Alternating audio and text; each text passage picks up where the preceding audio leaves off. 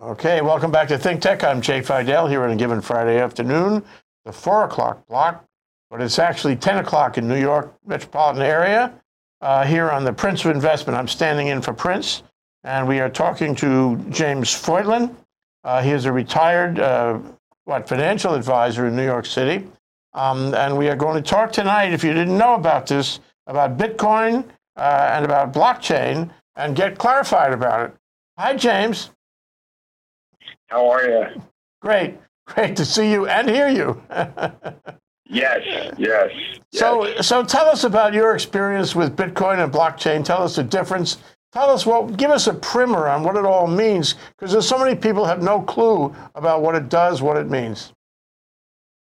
Well, I talked to Prince, and I mentioned the first time when I was on the show maybe last year, I was very skeptical about Bitcoin, and while I differentiated it from blockchain technology, I was very suspicious for good reason, and I think people should always be really careful. You basically have two different things. You have an underlying technology known as blockchain technology, which links verifiable data together, and that data cannot be tampered with. So, for example, if you had a car for sale in Hawaii, and I am here in the New York metropolitan area, and I said, wow, I really like that antique Jaguar. The problem nowadays is you would show me pictures of it, and I would have a lot of trouble figuring out, it would take time for you to prove to me that the car I saw in those pictures was really the car I was going to buy if I flew all the way to Hawaii to buy it.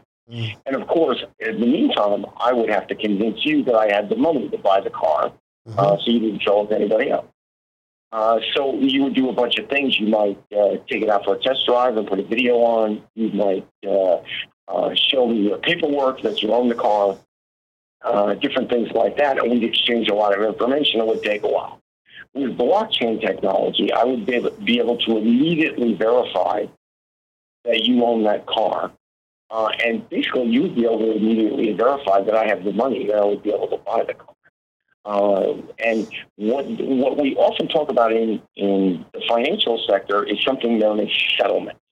Settlement is, for lack of to make it simple, is basically when you have to pay for things. It's the closing, the closing of the transaction, right? Yes, absolutely. So if you were to say buy a stock today, you'd have 2 days to pay for it. Well, blockchain is really all about settlement. It bridges that trust gap because, for example, think now we're so used to it. We buy and sell stocks. We buy and sell cryptocurrencies. We buy and sell things all the time. But think about this. If you wanted to sell 500 shares of Microsoft in Hawaii and I wanted to buy it in New York, how in the world do I know you actually have the 500 shares of Microsoft? And if you do have it, how do I know it's yours? In other words, it's free and clear and you can actually sell it. And then you're looking at me and you're like, well, how do I know this guy in New York has the money to buy this thing? So basically Wall Street has been constructed, the whole financial business has been constructed because when you open an account, say Merrill Lynch or E-Trade or TV or whoever it is, vouches for you. And they say, this guy over here, he's got 500 shares of Microsoft. It's his. And we know this other guy in New York, he's a little crazy, but he has the money and he can buy the stock. So we're going to put them together. Now with blockchain, it would make that like instantaneous.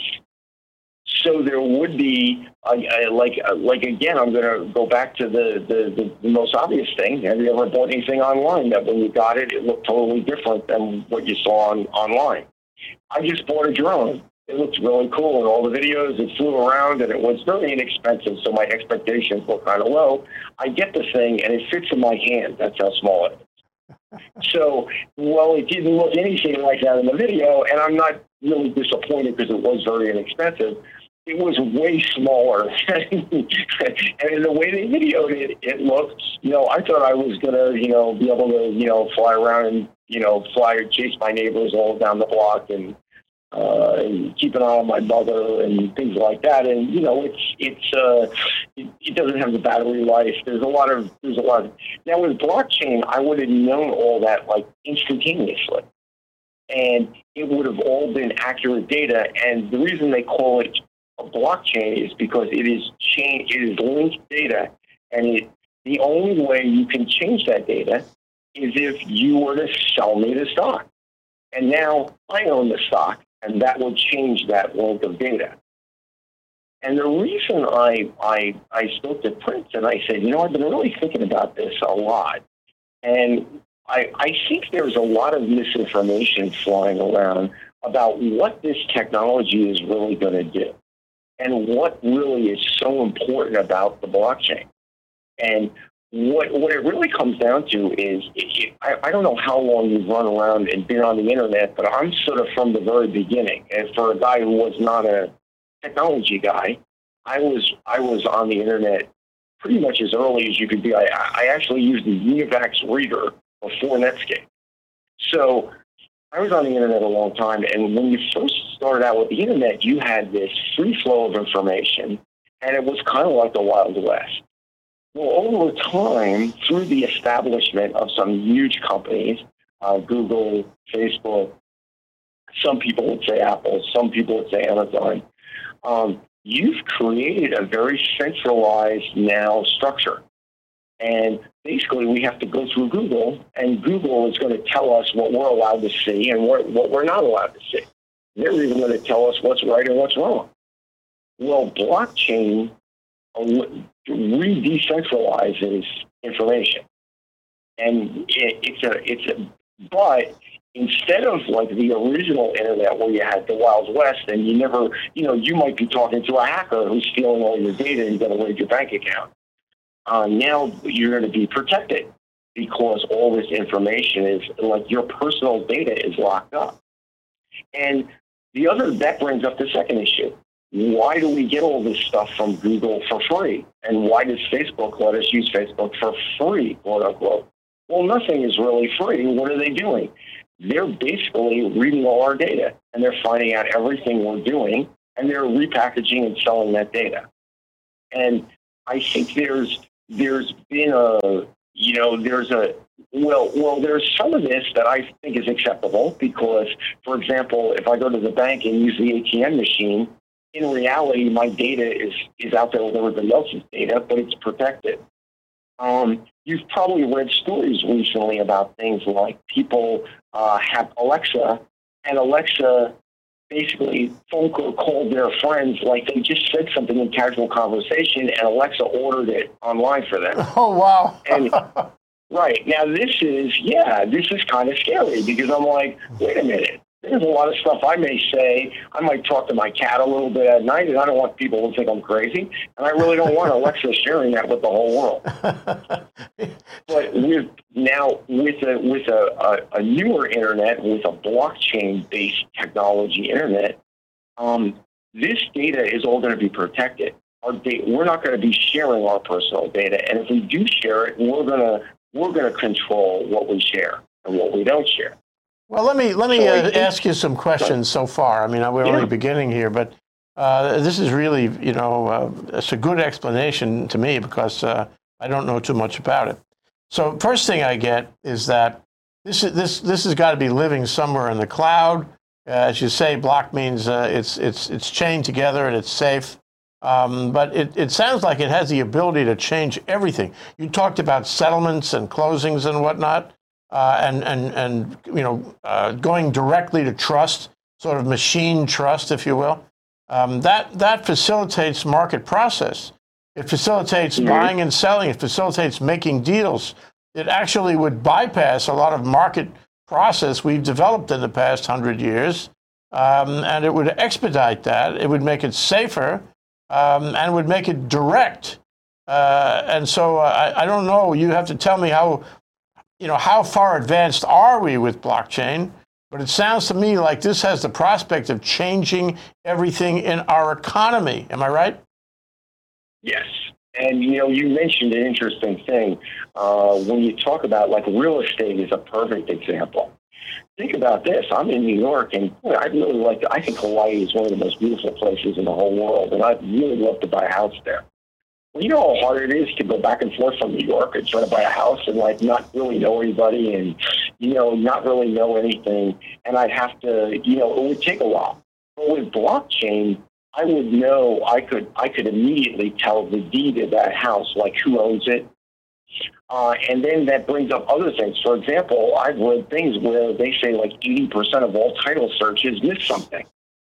And I had this experience in New York where we bought a condo, sort of like a townhouse, in the city.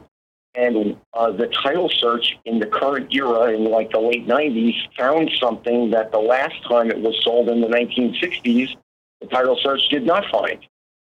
So we had to address an issue that was on the property from like 1940. And it was, and imagine, you know, you imagine all the banks that have been taken over and changed names and everything else. So clearing this up was not easy. I mean, it was cleared up, but it was crazy. Well, listen, you know, it opens the question of whether you can cheat. I mean, you know, and theoretically, everything's in the cloud and everything is blockchain together and protected. But if I'm a smart guy, make me a Russian hacker. Make me a whole building of Russian hackers, and I want to cheat because I know there's a lot of assets there and a lot of leverage, economic leverage, and I find, or I look real hard to find, a way to cheat on this system. That is either to do fraud on the asset being sold or to do fraud on the money being paid and redivert it. And if cheating is possible, you know, you talked about being suspicious over this system. That certainly, you know, is the kind of thing people would be suspicious over. How do we know? How do you know, James, that this isn't, you know, the subject of some scam? How do you feel comfortable about it? Well, I think now it's sort of been floating around for probably 10 years. And there's been, as you pointed out, there's probably been Russian hackers and North Korean hackers and probably hackers in our own CIA or who knows in our own security services who have tried to crack these codes and break the blockchain because not just to steal data, but just to see how safe it really is. And it's the nature of the way the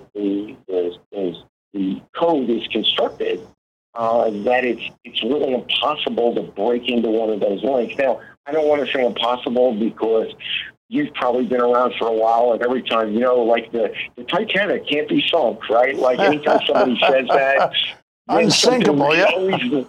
Or like we always joke where we are in New York, as soon as they say, oh, it's summer now and it's not going to be cold anymore, then it snows the next day. It never fails. Like so you don't want to, you know, nothing's going to be perfect. Yeah. But I think over this time, you really haven't had any major hacking in any of the blockchain codes, which is pretty impressive. And I think there's a huge amount of development trying to do all kinds of other things. And then this brings up something even other interesting. A lot of people nowadays are fearful. You probably read these things all the time about we're going to have AI, and we're going to have all this computer learning, and it's going to displace man, and we're all going to be a bunch of bums sitting on a street corner drinking Thunderbird out of a brown paper bag with a guaranteed income, though. Right, with a guaranteed income so we can afford Thunderbird, and then we're going to be sitting around. But I look at it different. I think the blockchain and all this technology is going to do the reverse. I think it's going to totally decentralize things. I think instead of having an Uber company where you hire all these drivers and they run around, the drivers with all this technology are going to be they're not going to need Uber anymore, but we're still going to need the drivers. Well, let me ask you this, though. Somebody has to invent this. Somebody has to code it. Somebody has to code it on a platform. Somebody has to maintain it. Somebody has to improve it. Somebody has to make sure it works the way intended and all that. Yes. So it's decentralized. It's in the cloud. Who exactly is doing this? Who, you know, is there some guy in a basement somewhere? I was going to say in Hoboken. who is writing this code? There probably is right now. While we're talking, there's probably somebody in Hoboken listening to Frank Sinatra and making some kind of blockchain thing. There's big companies. There are the major players like people like Microsoft. There are banks like Bank of America is very involved in this. There are international governments. One of the big things is with settlement is moving money around. For example, if I want to send you $100 right now, it's not like I put the money on a carrier pigeon and he flies to Hawaii and drops the money off in your lap. That system is very complicated. There's a deduction on my end from money that I have, credits like that are basically all digital. It's not like I can go to my bank and go, show me my money. I don't want to see somebody else's money. I want to see my money. Yeah. And the bank would laugh at you because they'd say, well, we don't really have any money anymore. It's all digital. we don't even know what money is. So to move that money around and then think of taking one step farther. Now I just moved to England. So the money has to be transferred from euros. Maybe it's going to be pounds soon again or whatever. It's from pounds, right? It's got to go into dollars and it's got to get all the way to Hawaii. So now we have even more complexity. And what is really happening, it's deducting in pounds in England somewhere, and it's adding in dollars in Hawaii. Well, that transaction through certain blockchain, certain kind of technologies that exist right now, suddenly can happen instantaneously. And I don't know if you remember, like when PayPal first started, or if you've ever sent money Western Union. I can still remember when Western Union took like 5 days and like all kinds of stuff. Now, even Western Union, you can go there with the proper ID. You can send the money almost like you press send, and the person on the other end has the money immediately. Well, it goes back to the thermos bottle. For my whole life, I've been asking this one question about the thermos bottle. How does it know? How does the thermos bottle know? I mean, how does it know that it's to keep it cold or to keep it hot? Exactly. How does it know? Yeah. So the same thing. How does blockchain, however this is organized in the cloud, whatever, right, how does it know you have the money? Who tells it that? Well, how can it be confident? This would be the design. You would have a specific system based on blockchain technology that would be basically international settlements. And that would be an entire separate technology or project. A lot of blockchain people call it projects. So this would be an entire project. This has been working already pretty heavily worked on because imagine a bank, hey, if I can send money instantaneously, maybe I can charge my customers a little bit. I can hold the money for an extra couple of days and not really tell them, and I can send the money so I can play games with money. I mean, sounds like kiting to me. I remember. Right. I remember. It's really famous. A lot of people in South America go to Uruguay because you can transfer money from Uruguay. You can just show up with a bank with a bag of cash and send it to somebody else, no questions asked. However, it takes about 2 weeks for the money to get delivered. So where does the money go in the meantime? Well, somebody is doing something with it and making money off of it. And so banks have always worked on what we used to call Wall Street the spread. In other words, if you buy a stock, it costs you $10. If you sell the stock, it's $9.50. That's the spread. Because of technologies like blockchain, that spread is shrinking, even like it's getting really tight. Yeah. And then, like you also pointed out, that many of the things that we use, like in a lot of cases now, we're just not going to need a lawyer to look up a deed because we can see it. We can go onto a system and say, hey, I want to buy this house in Honolulu, and this is the address, and boom, I can find out all the information immediately: who owns it, what they paid for it, when it was bought, what the mortgage is. And if they and then I could contact that person and say, I really love your house. I'd like to buy it. And I know you're getting up there in age, and maybe you want to sell and get a smaller place. So I can get all this information. Well, when you query that information, find out about that house, right, are you querying an existing database, or are you querying a blockchain database that's separate? Yes. Well, what's going to happen is blockchain is going to take over. For example, I think international settlements is basically mostly done by a thing known as SWIFT. And SWIFT is like 50 years old, and SWIFT transfers the money all around. That's sort of the system. Well, once you have blockchain, and you might have things like there's something called XRP, which is kind of known as Ripple, or you have some other systems like that, they're going to replace what the bank uses. And as a customer, you're not going to really know that they're using whatever they're using. You're just going to notice the service is a lot better.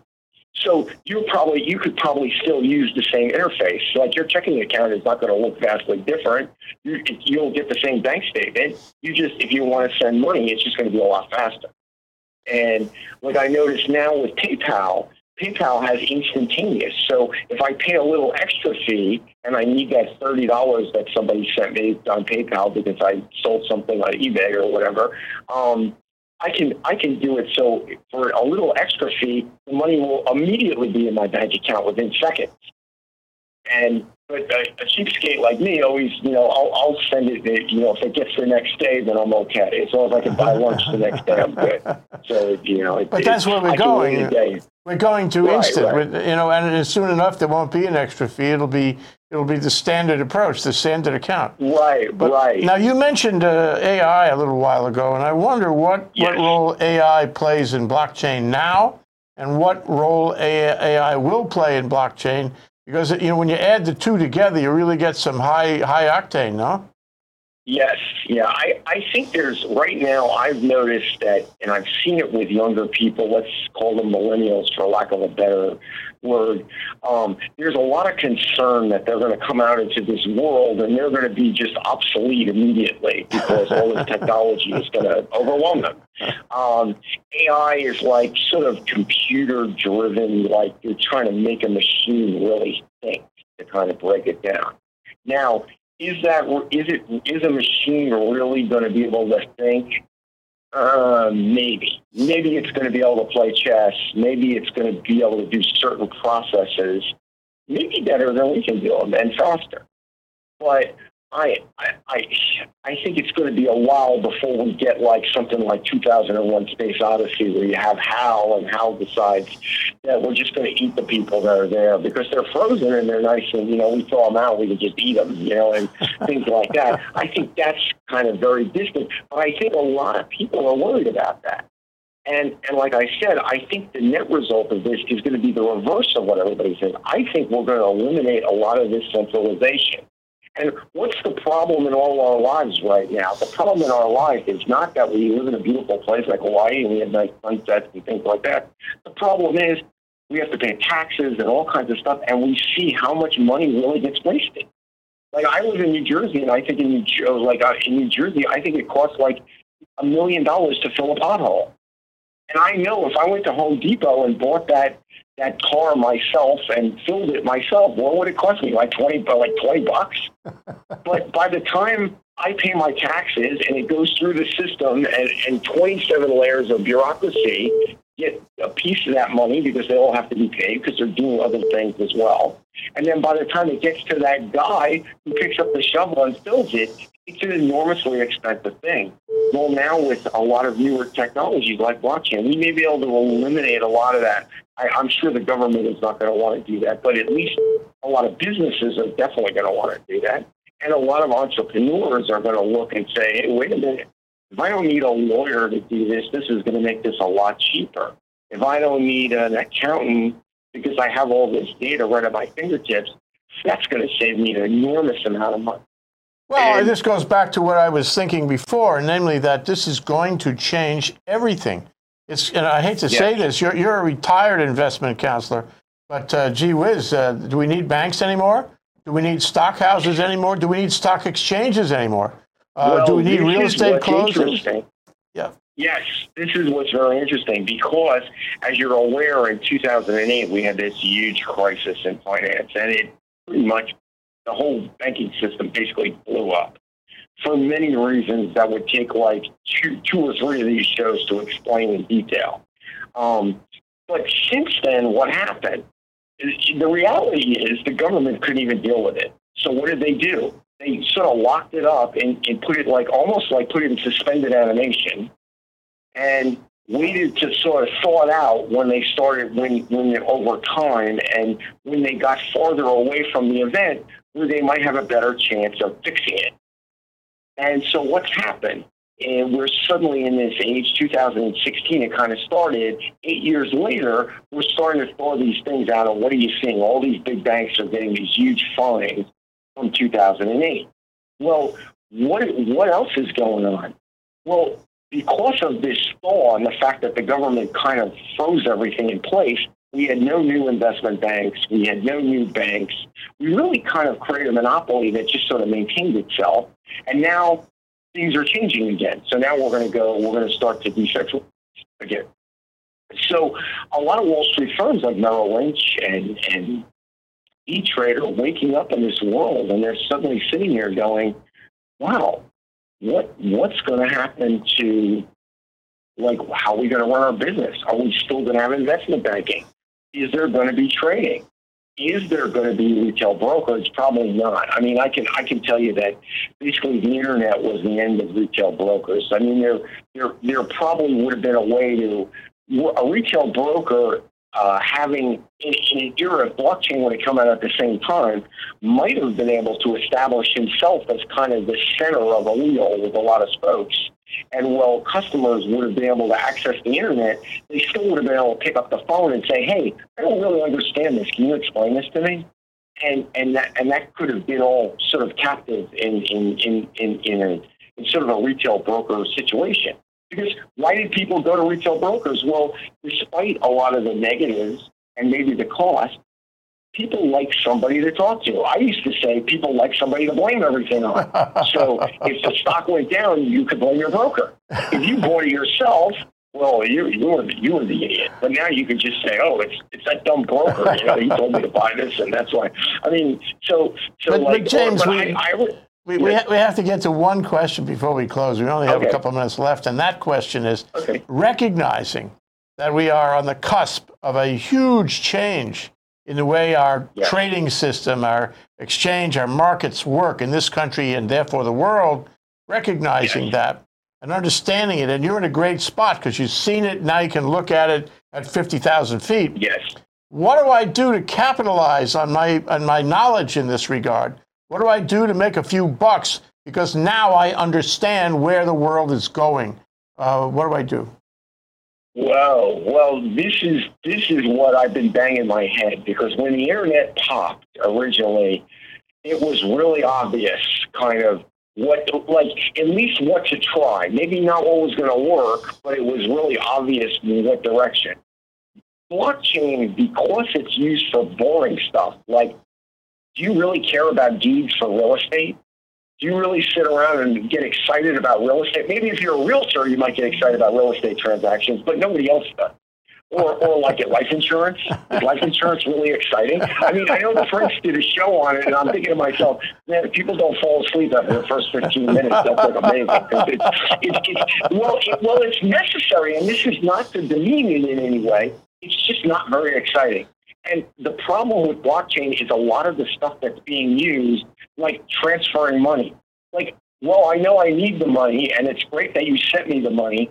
I really don't care how I got it as long as I get it. Like, I don't stay up night going, wow, I wonder how they did that. and this is one of the problems. But I think that, first of all, I think if you're a high level risk taker, I think some of the cryptocurrencies you can fool around with. This is really speculating, so I wouldn't take a second mortgage out on the house. I wouldn't sell my life insurance policy to do it. But if you had money to lose, I think you could, at least more than 2 years ago, you could fool around with this and have some feeling that you might really know what's really going on. I also think there's a lot of companies like Bank of America that own a lot of patents that are fooling around with these things and trying to morph into the next big step. The one thing I would be really careful of is a lot of these centralized things like Google, like Facebook, that might, this may be the end of their dominance. And they may, it may be a time where you're going to, I think Google's getting its comeuppance very shortly anyway, period, whether it's antitrust or whatever. I think there are some really big issues. But the idea is very provocative. It's a seductive idea. And it's worth another show, perhaps, to talk about how these big tech companies would do it if they could do it. And look what happened with Facebook. Just a few weeks ago, they were into some kind of Bitcoin cryptocurrency, and now they're out of it again. And I was getting pretty nervous about that, so I'm glad they did that. Well, James, it's wonderful to talk to you. We haven't hardly even scratched the surface here. I'm so glad I stepped in to meet you and to have this conversation. It was a pleasure. James Foytlin, a retired investment counselor. So nice to have you on the show. I hope we can do it again. Yes, absolutely. Aloha. Aloha. Take care. Enjoy the late evening.